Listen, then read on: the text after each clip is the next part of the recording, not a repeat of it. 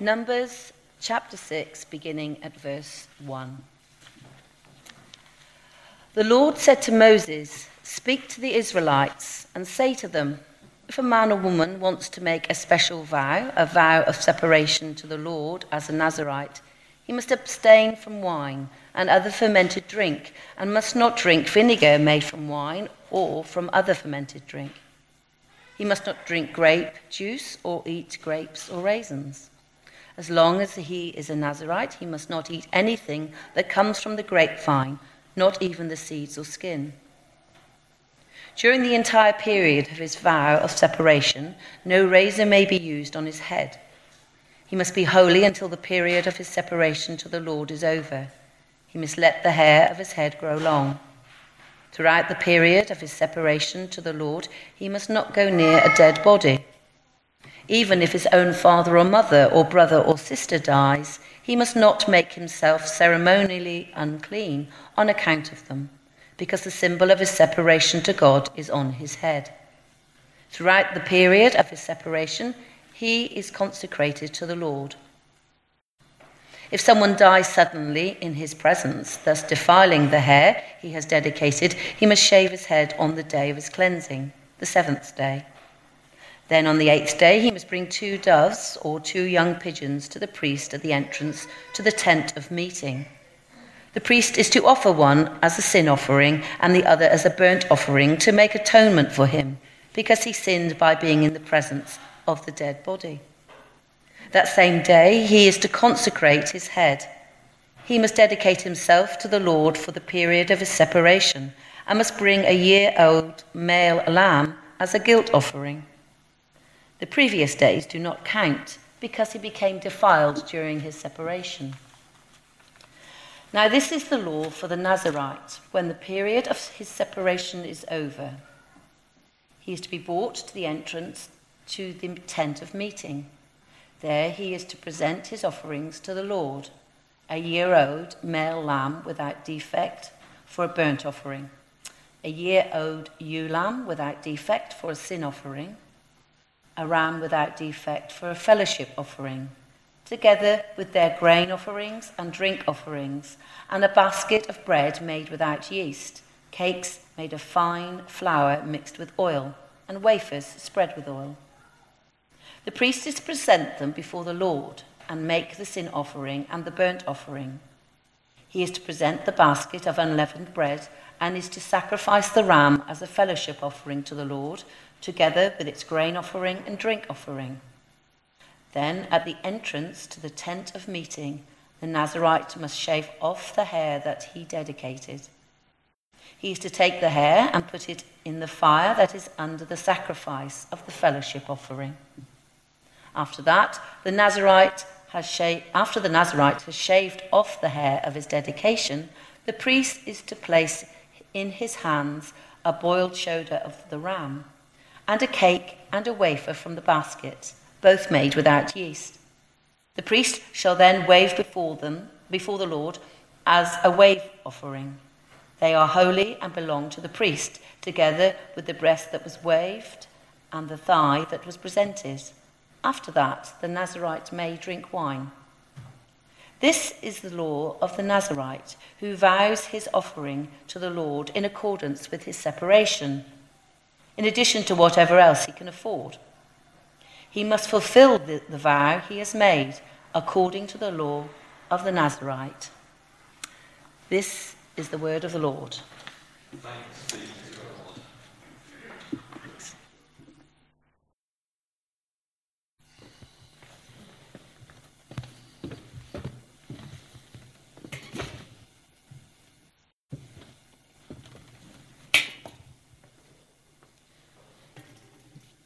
Morning, everyone.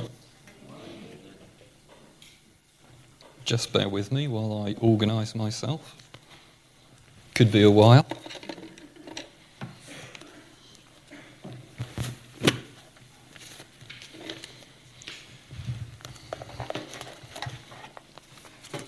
Okay, let's pray before I speak.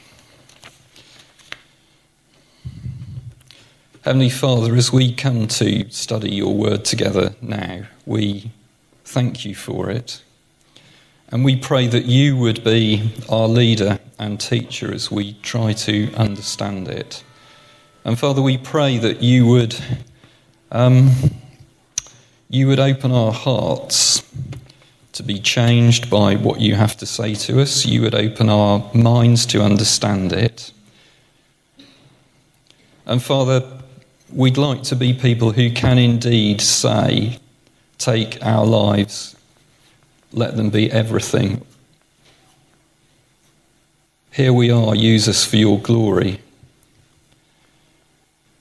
So Father, please change us this morning, we pray, in Jesus' name. Amen.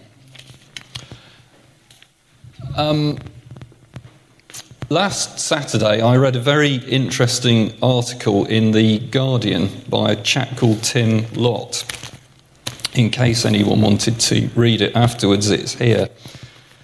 And Tim Lott is an interesting guy who kind of writes about family life in a fairly thoughtful way. And the headline last Saturday was, "Watch out for the moral mission creep to and from our children."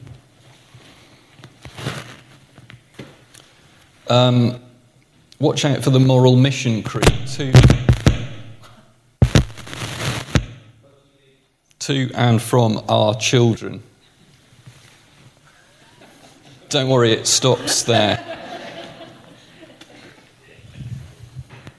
In essence, he argues that there's a great deal of hypocrisy about modern morality, particularly what he sees as middle-class notions of morality. He says, and I might as well say that I've got some sympathy for this, he says, "I have a lurking and possibly shameful suspicion that a lot of what passes for modern morality, buying eco-washing powder, signing endless and usually pointless online petitions, and doing charity marathons / mountain climbs / moustache cultivation is a kind of exhibitionism that convinces ourselves and our children that we are good people while actually achieving relatively little." In essence, he argues that the problem of evil in the world is just too big for anyone to think that they can meaningfully do anything about it. Most of us, he says, are helpless to redress most evil. Sorry, I'm just going to try and do something.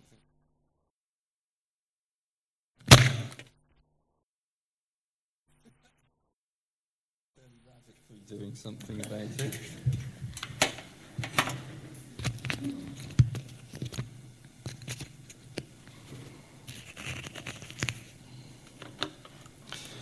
Most of us, he says, are helpless to redress most evils. And the best answer he comes up with is superficially attractive but somewhat passive. Don't harm anyone else is his approach to the problem. Don't harm anyone else. Or in his words, don't do anything to anyone else that you wouldn't want done to you. And his conclusion is this: after a lifetime, I've only come up with one ethical trope: be good, but don't try to be better than you are. It just leads to hypocrisy. Well, that's fine as far as it goes. Of course we shouldn't hurt other people. But does it go far enough? I don't think it's the kind of approach to life that God's got in mind for us. Firstly, it ignores God altogether, and certainly ignores the idea that God might have any kind of claim on our lives. And secondly, it ignores one of the essential characteristics of God's claim on our lives, which is that we're to go well beyond merely negatively not harming other people, and instead, and positively, even extravagantly, we're to go towards reflecting God's love for mankind by doing good for people, doing good for people. And surely that's part of the essence of Jesus' teaching in the Beatitudes and the Sermon on the Mount. And a life lived in response to that claim and that calling is a living and open testimony to the great God who issues that claim. So Jesus says at Matthew 5 verse 14, it's a really well-known saying, "You are the light of the world."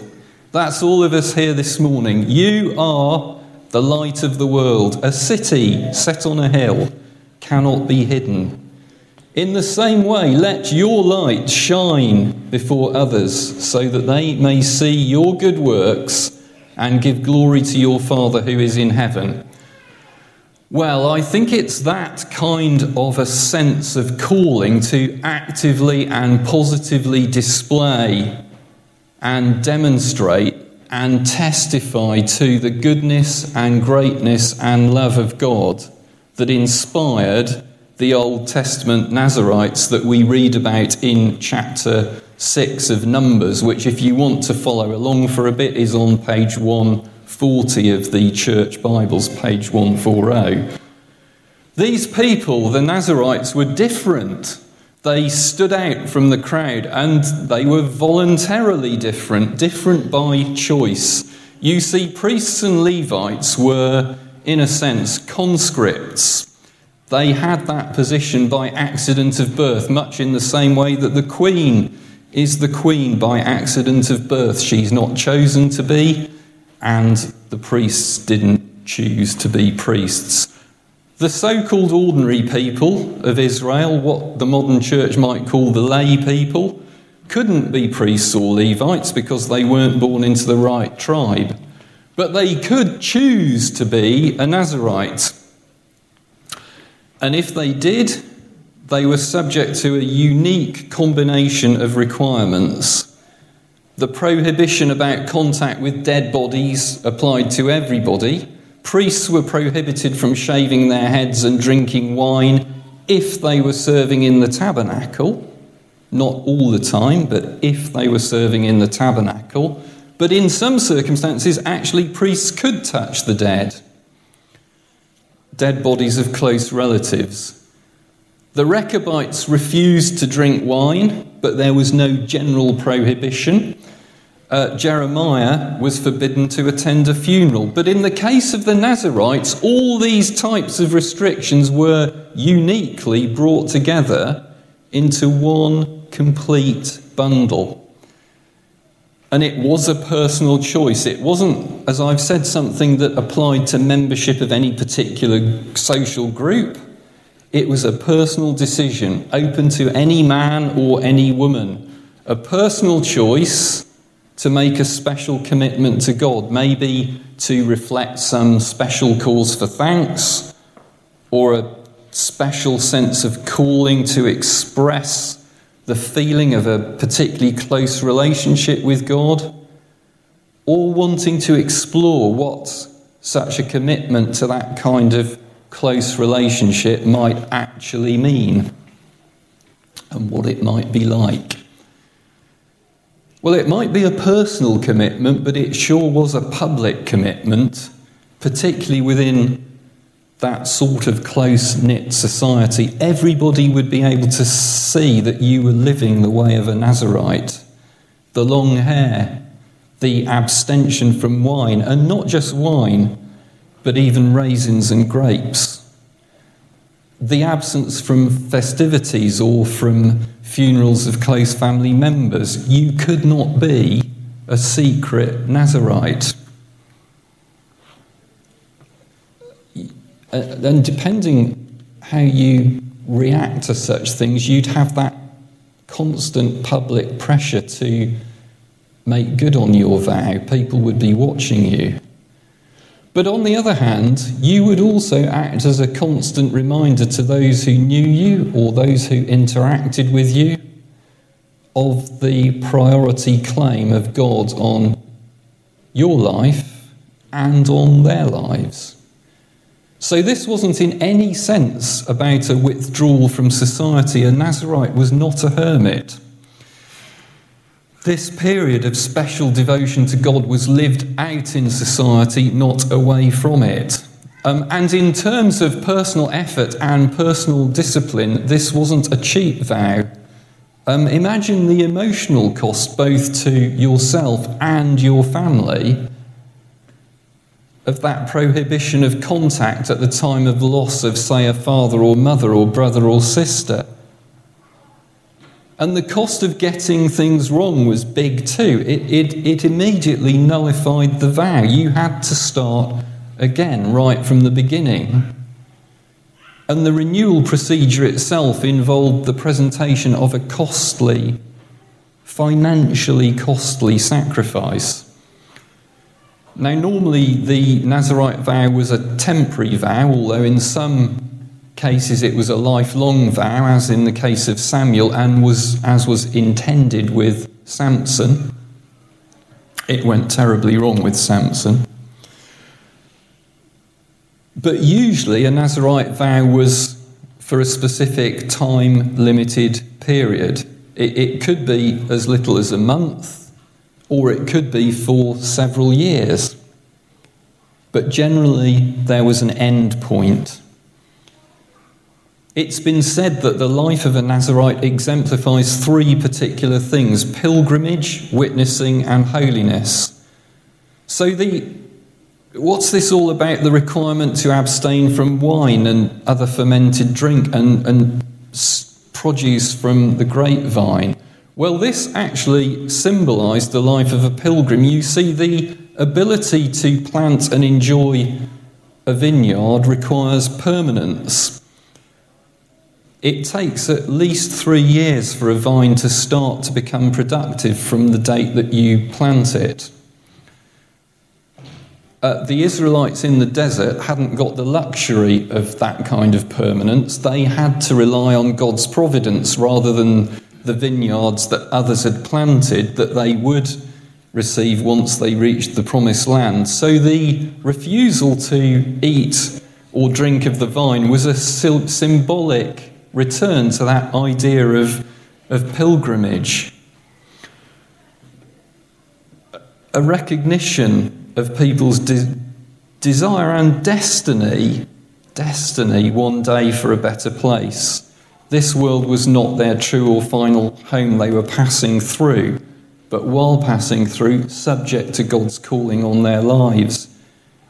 And what's the hair about? Well, the prohibition of the cutting of the hair was probably the most outward visual sign of the Nazarite vow. Direct evidence to the community that there were people among them willing to dedicate their lives to God in a particular way.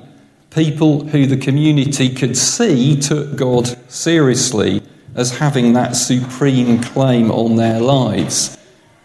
A visual and practical witness to the primary significance of God. The prohibition about going near dead bodies, even the dead bodies of a really close relative, well, that's emphasising the idea of holiness and costly holiness, the costly calling of being set apart for God. The people of Israel as a whole were meant to be a testimony to the living God, the God who creates, sustains and directs life, the God of life. And the Nazarites were a clear and obvious testimony to that God of life and to his life within the community. So the forbidding of direct contact with your own family at a time of bereavement underlined the fact that God was a God of the living, and that God's word was always to be obeyed, whatever the cost in personal relationships. The kingdom of God, the God of the living, comes first, even in matters of the closest relationships. Well, what might this look like for us today? Us as God's people today. Can it even be transferred or translated into modern life? What does Jesus say it takes to be one of his disciples? Well, one place that you can start to have a look at that is Luke. Luke chapter 14, verse 25, which is on page 1048 of the Church Bibles, page 1048. And it's quite interesting, it's not part of the Bible, but the NIV heading is the cost of being a disciple.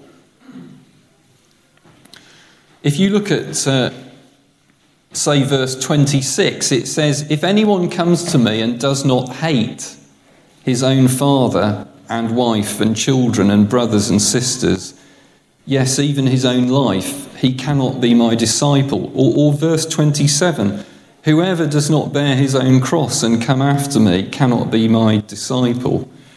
Or verse 33, "So therefore, any one of you who does not renounce all that he has cannot be my disciple."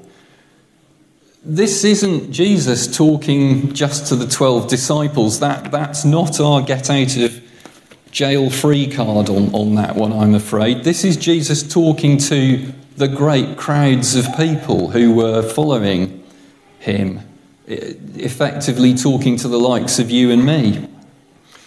The life of an ordinary Christian, if there can be such a thing as an ordinary Christian, is apparently and frankly, shockingly, meant to be a kind of crucifixion, a denial of self-will, and an embracing of God's will, whatever the cost, and wherever that leads. A renouncing of everything, even the prior claims of family. It's jaw-dropping when you read about hating your family. It's a Jewish way not of saying that you must actually and actively hate your family, but rather a way of emphasising that your priority love must be for Jesus. All of that is shockingly difficult, but that is the call of Jesus to anyone that would want to follow him. It's what Dietrich Bonhoeffer calls costly grace. He says, "Costly grace is the gospel which must be sought again and again and again, a gift which must be asked for, the door at which a man must knock. Such grace is costly because it calls us to follow, and it's grace because it calls us to follow Jesus Christ. It's costly because it costs a man his life, and it's grace because it gives a man the only true life. It's costly because it condemns sin, and grace because it justifies the sinner. Above all, it's costly because it cost God the life of his Son. You were bought at a price. And what has cost God much cannot be cheap for us. Above all, it's grace because God did not reckon his Son too dear a price to pay for our life, but delivered him up for us. Costly grace is the incarnation of God. So there's no quick fix. There's no easy road to discipleship. It is a kind of crucifixion. And this is the call to so-called ordinary Christians. It isn't about growing your hair long, or your moustache for that matter. It isn't about giving up booze for Lent. It isn't about having a fish on the back of your car. Not that these couldn't or can't be special and valuable expressions of your faith, but they aren't the outworking of the faith itself. It's about wholeheartedly trying to live for Christ in all our encounters, in all our front lines, and maybe, for those who can, at the appropriate season of their lives, it's about taking a special period of time to volunteer somewhere, maybe peeling potatoes on a youth camp, or bringing aid and Bible teaching to Romania, or serving the church in some particular way. The possibilities are limitless. It's for us to work out what God is calling us to do. Paul, who was a man who himself had perhaps taken some kind of Nazirite vow, if you look at Acts 18, you will see that there's a hint and a suggestion that that might have happened.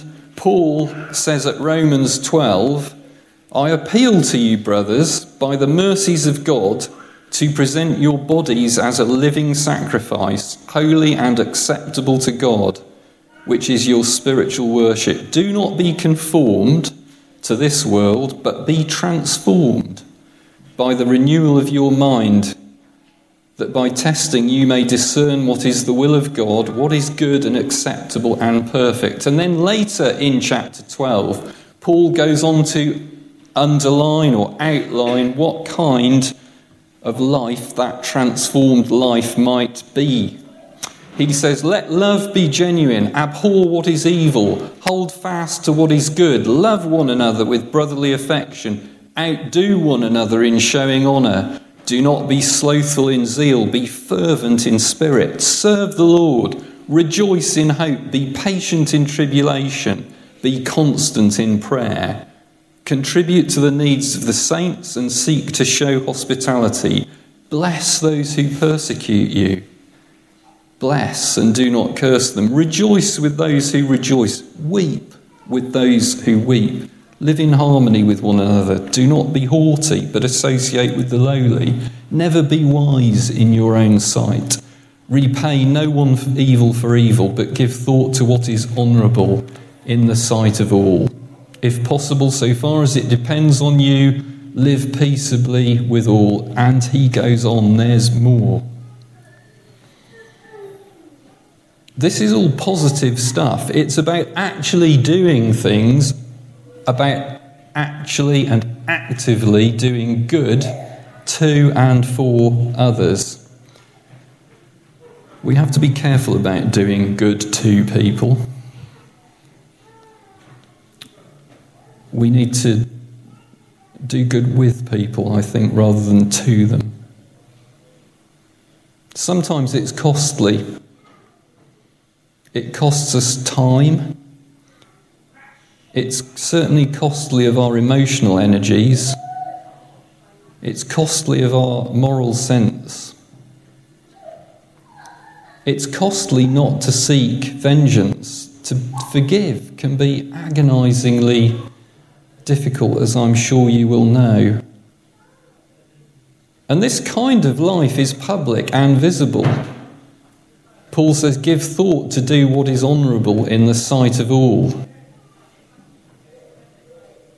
This is a considered life, and one that, like the life of a Nazirite, is a public advertisement of your commitment to God. People will look at you and see that you are trying to live in a little bit of a different way. It's a tall order, and the reality is that we're going to fail. Probably daily, certainly often. Even the Nazirite who had successfully completed the period of his or her vow had to go through the sacrificial system. A burnt offering, a sin offering, and a peace offering had to be brought before the Lord. I mean, which one of us can say, honestly, that we've given ourselves wholly to the Lord in the way that Jesus outlined at Luke 14? Which one of us could really say we're a successful Nazirite? Of course, it's the case that there was only one man, Jesus Christ, who really successfully completed the Nazirite vow, who successfully and totally did the will of God. One man, Jesus Christ, who lived out that life of consecrated and perfect obedience to God, the one man, Jesus Christ, who was truly righteous. We don't successfully and totally do the will of God. We are not Luke 14 people. We know we're sinful, and frankly, we hate it. We see our failure as a contradiction of who we are in Christ and a contradiction of God's love for us. We confess our sins and look to the cross, where our pardon and righteousness was fully secured. We have to accept God's discipline, and during those times of darkness, often Satan says to us, see, God's against you, he's angry, you're guilty, you're under his condemnation. But we can say with all the authority of Romans 8:1, and on the basis of Jesus Christ's death and righteousness, and in the words of the prophet Micah, do not rejoice over me, O my enemy. Though I fall, I will rise. Though I dwell in darkness, the Lord is light for me. I will bear the indignation of the Lord because I have sinned against him, until he pleads my case and executes justice for me. He will bring me out to the light, and I will see his righteousness. This is what John Piper calls gutsy guilt. He says, I know of no other way to persevere in the Christian life in view of our constant failings, no other way to stay married for Christ's sake, to rear children and to be single and chaste and maintain hope and fruitfulness in ministry than this gutsy guilt. When I fall, I will rise. Though I have sinned, the very one against whom I have sinned will plead my case and execute justice for me. Not against me, but for me. Love this gospel. Love and live this gospel. Well, friends, Romans 1-7 lays out the entire and real picture. Holy God, sinful man, coming wrath, perfect Saviour, Jesus Christ, crucified and risen, justification by faith, sanctification by faith. And then Paul sums up the liberating message of Christianity in the great conclusion of Romans 8:1. Therefore, in view of all that, there is now no condemnation for those who are in Christ Jesus. That, friends, is the essence of Christianity. That's the central, foundational message of God to the world. This is what we are here to announce. This is what we are here to plead. This is what we are called to communicate by word and action and character to all those we meet on our front lines. No condemnation for those who are in Christ Jesus. This is the life of a Nazarite that we're called to today. Let's go for it. Amen.